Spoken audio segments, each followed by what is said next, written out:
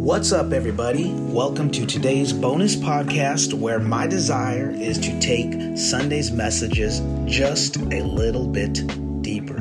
As always, we hope that this helps you and that this blesses you. If it does, please be sure to share this message with someone. All right, well, welcome back, everybody, to the Deeper Podcast. We are continuing our conversations that we are having at Lighthouse Church, North County, on Sundays. So we have been in a teaching series that we are calling Family Meeting. How many remember growing up and having a family meeting at your household? I certainly remember having a family meeting from time to time when things got to that point. And in a sense, that is what we've leaned into in this teaching series. So we're 3 weeks in now, and it was time to roll up our sleeves and go a little bit deeper into the muck of all things family. And so we dealt with generational trauma on Sunday.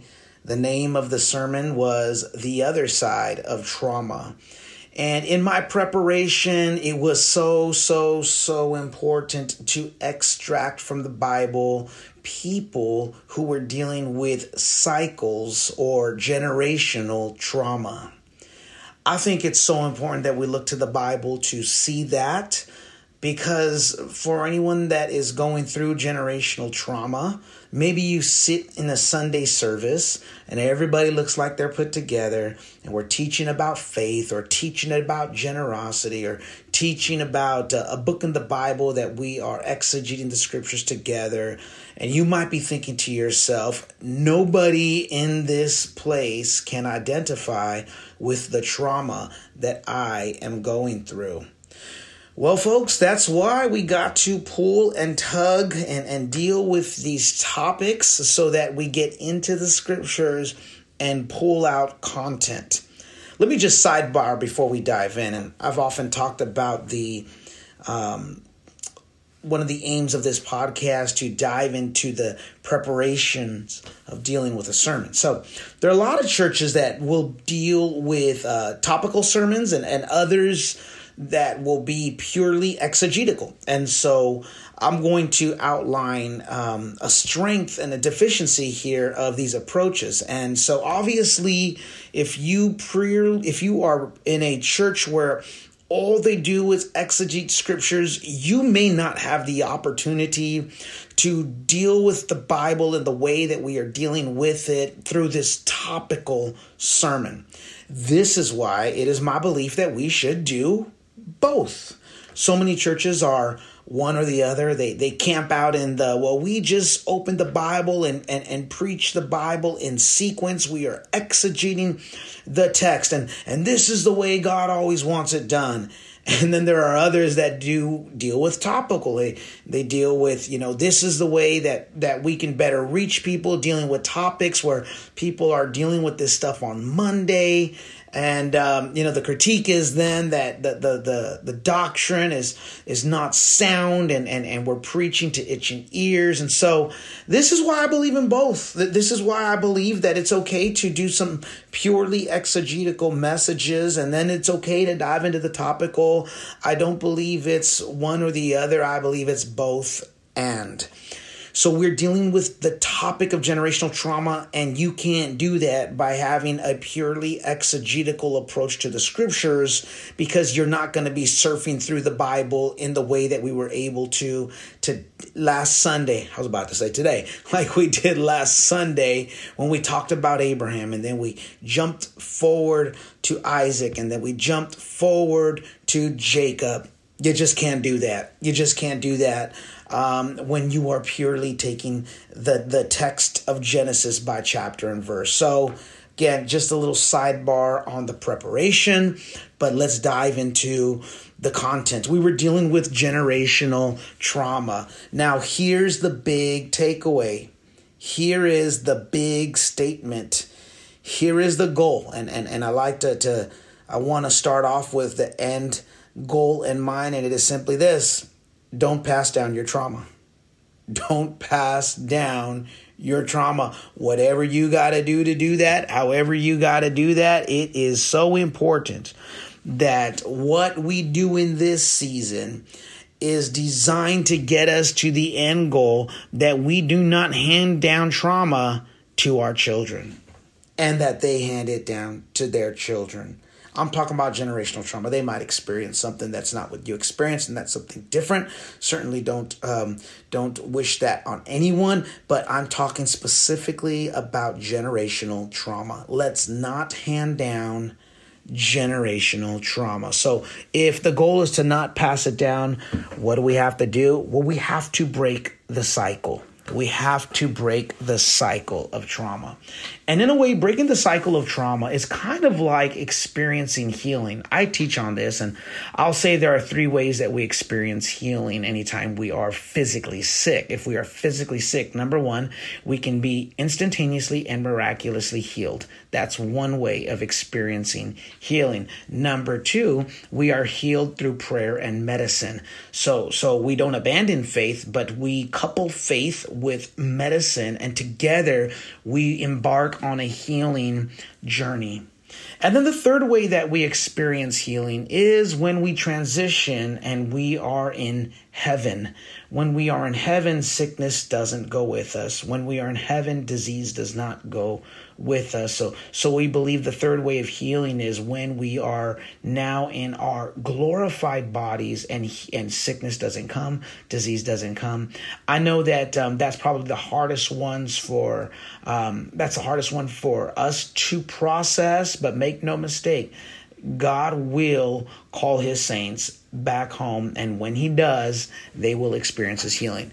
Let's deal with the trauma. So how do we break the cycles of trauma? Well, similarly, it can be instantaneous. It can be miraculous. I have seen people come to God in prayer, and immediately God will set them free from the trauma that they have been experiencing. And that is amazing. That is awesome. It is a miracle. There is nothing too hard for God, and he can do it that way.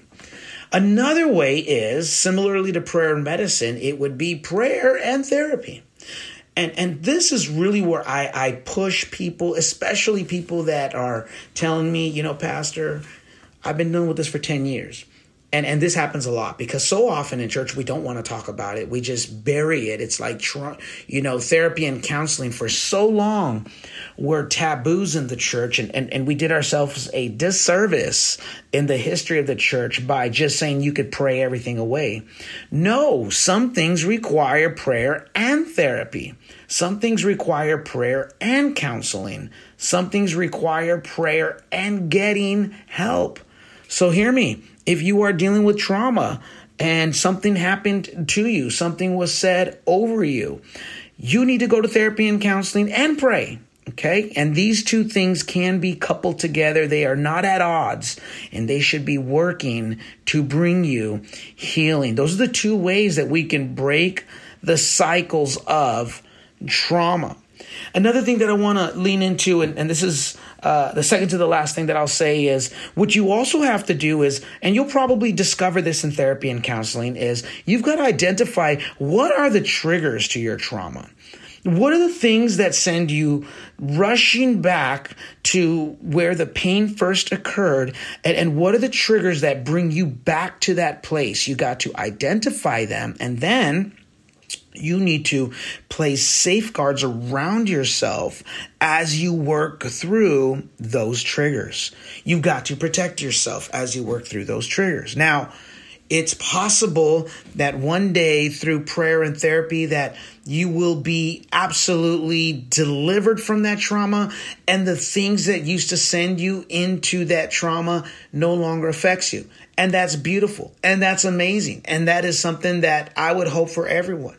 But there is also wisdom in, once you have identified these triggers, never going back to them again.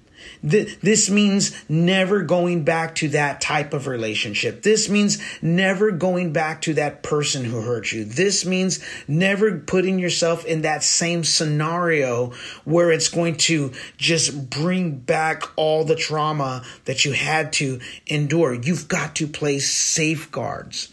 And while you want complete healing from it all, You have to be wise and know that some things just need to be avoided. Some people just need to be avoided. Some circumstances and situations and places and spaces just need to be avoided. That is how you will steer clear and not allow yourself to get sucked in to that cycle. Now, here's the last thing I want to add, okay? You've got to stay in the fight.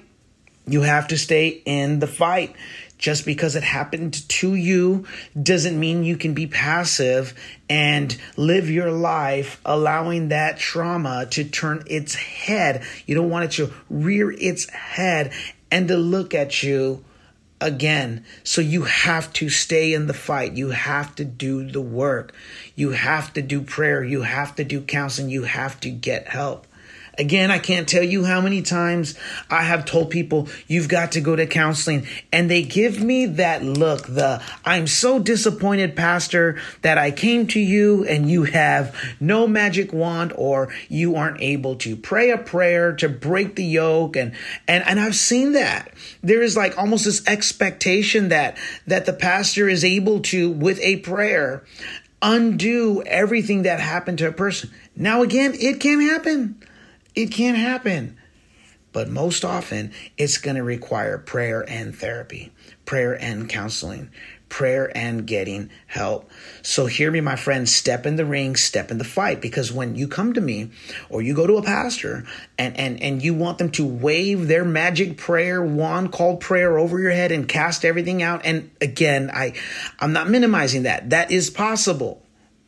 But when it doesn't happen and they say, we need to go seek help, that's not the time to hide. That's not the time to bury your head in the sand. That's not the time to just wish it away or retreat or just simply say, I will just live like this. No, friend, you can't do that. Your marriage requires you to fight. Your children require you to fight. And if for no one else, you should fight for yourself. You should fight for your well-being. You should fight for your emotional state. You should fight for your soul. Stay in the fight, my friend. Don't give up. Get in there. Do what you have to do. But let's break the generational trauma. Why? Because the goal is that we not pass it down to the next generation. Well, hey, listen, that's all I have for you today. Man, that felt like a power punch. I hope that this has been helpful. I hope that this has taken you just a little bit deeper. And as always, we want to hear from you. Send us comments, questions, or feedback to info@lighthousechurchnc.org. That's our email address. Shoot us an email there.